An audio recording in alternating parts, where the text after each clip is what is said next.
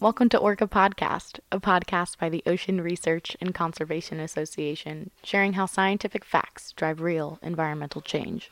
I'm your host, Aurora Aparicio. If you have any questions about this episode or any comments in general, feel free to email us at inquiries@teamorca.org. For this episode, I had a conversation with Orca Research Associate April Richards about the environmental justice work that they're doing. As it turns out, we had a bit of technical difficulty, and so around the 3-minute mark, you'll hear me repeating what April originally said, but don't worry, it'll switch back to the normal audio shortly thereafter. All right, coming at you live today from Dr. Edie Witter's office, actually. We got kicked out of our normal spot, so we have a new setup. I'm here in the studio with April Richards. She's a research associate here at Orca. You joined last year, right? I started out as a fellow, just like you, last year, and came in November, I think. Okay, so almost a year for you here.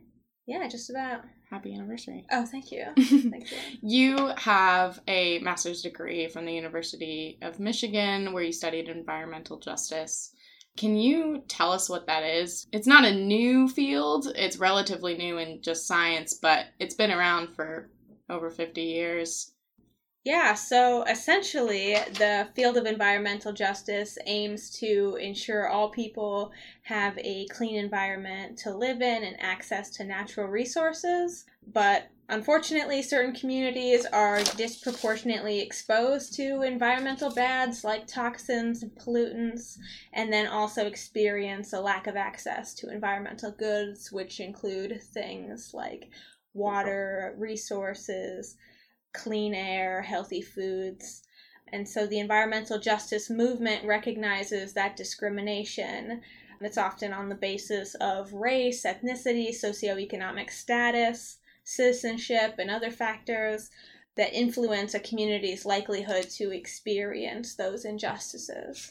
And then you work to make that known to people to right those wrongs. Exactly.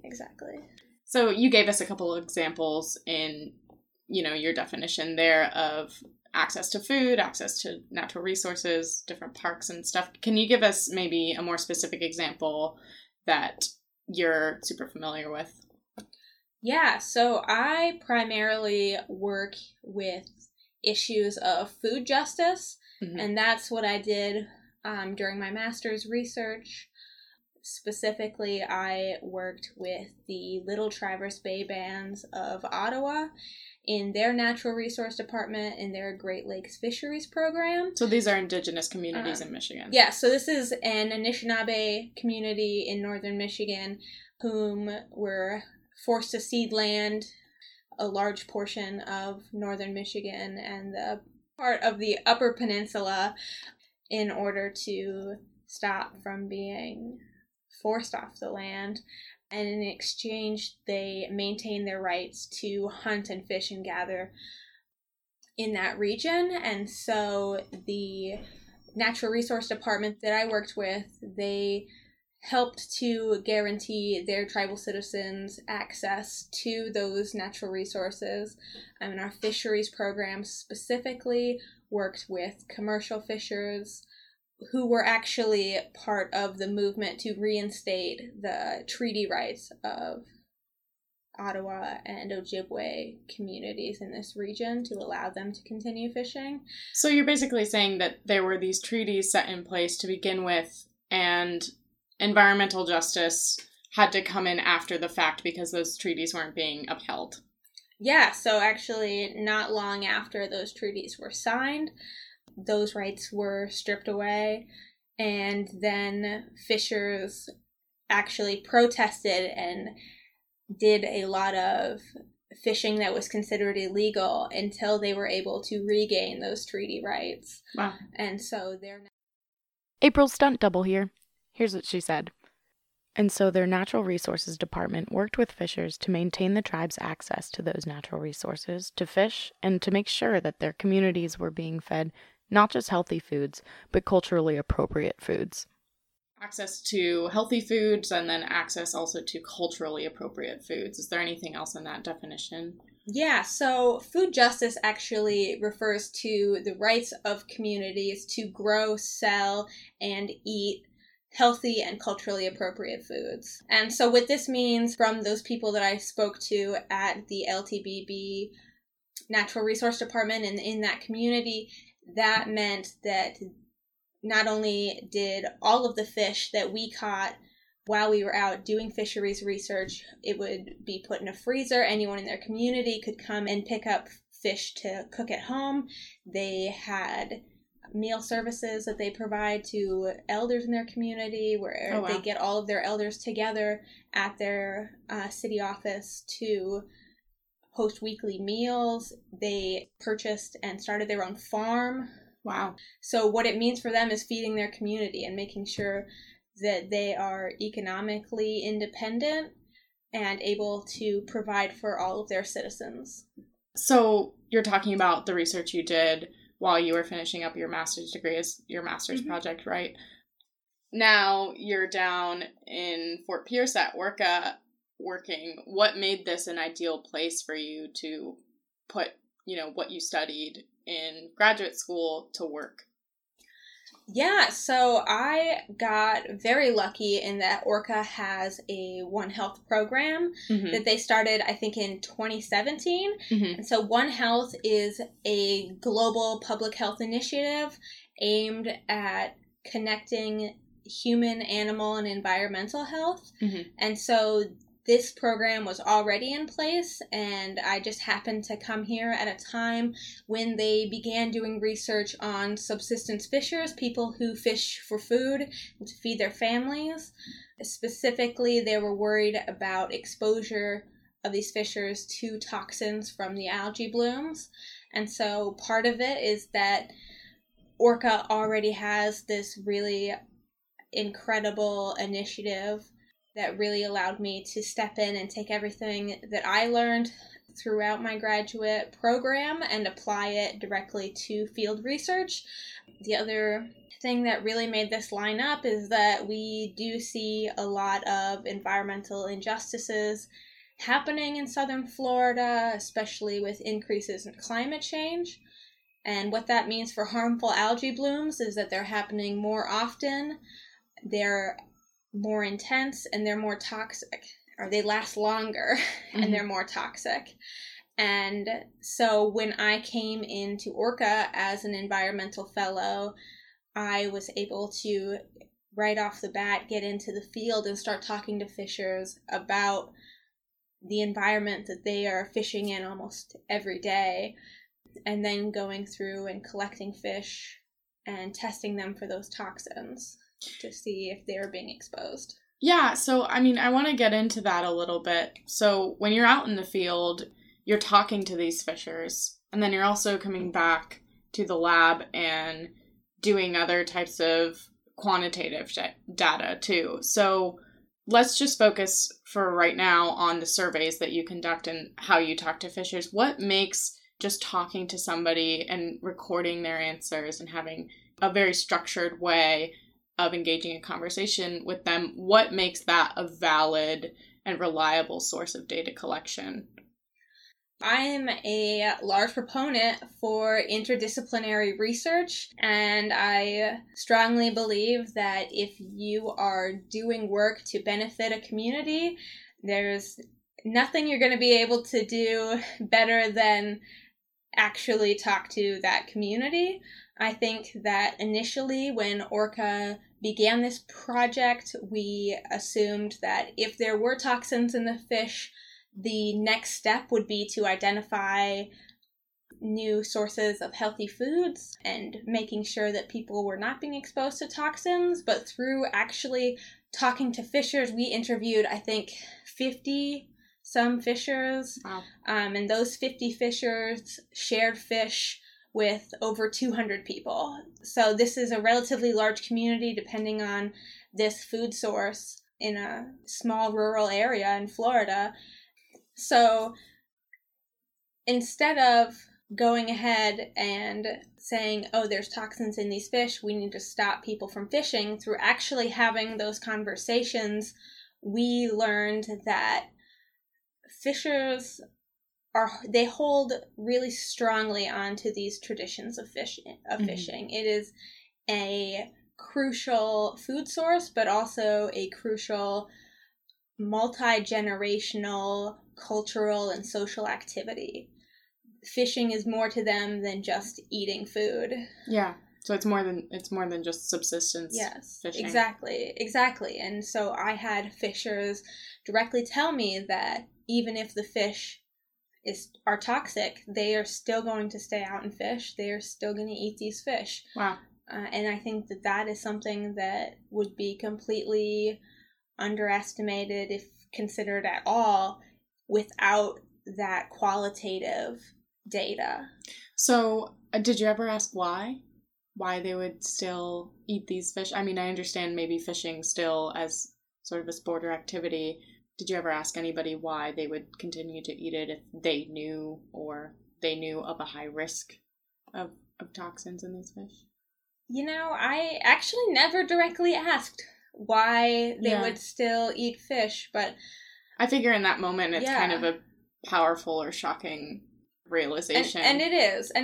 And the thing is, I talked to a lot of the same fishers over and over again because a lot of them fish 7 days a week. Wow. And eat fish 7 days a week. And so having experienced that and gotten to know them over time, while it was still a little shocking to hear, while I was in the middle of that field experience, it honestly just made a lot of sense to me that this is a practice they were completely unwilling to let go of. Yeah.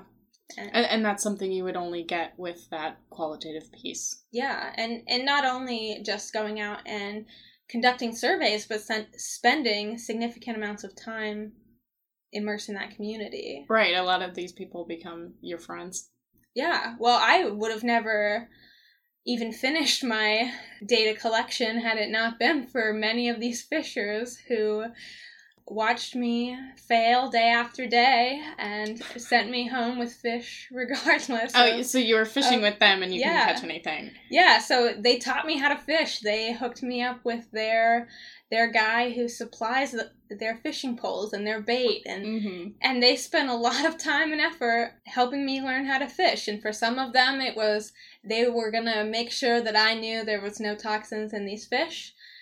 Other people, they wanted to know themselves. They were concerned about themselves. They were concerned about their families and their communities. But really regardless, they were huge reason that we were actually able to complete this research. It's interesting because I feel like a lot of times scientists walk into a community, a researcher walks into a community, and people get scared. Or they don't want to give information. So it's kind of amazing and a sentiment to you, I'm sure, as a researcher in the field, that you were able to break through that and become somebody that they could trust. Well, honestly, I think the only reason I was able to do that is because I was able to spend so much time out there, and they watched me try and fail over and over again. And after a while of just having conversations with people and being kind of a known entity in the area, I think people were less afraid to have those conversations with me. I think that still there's an underlying fear that the information that we were gaining was going to lead to a moratorium on fishing in this region. Wow. That was a considerable fear for people. They didn't want me to collect this data and find toxins in these fish because they would have been cut off from, like I said, that crucial food source and cultural activity. Even if you said, no, I'm not going to do that, I'm sure people were like, you still might. How did you ensure them that you wouldn't? Just spending time with them? I think a lot of it was just the sheer amount of time that I was out there.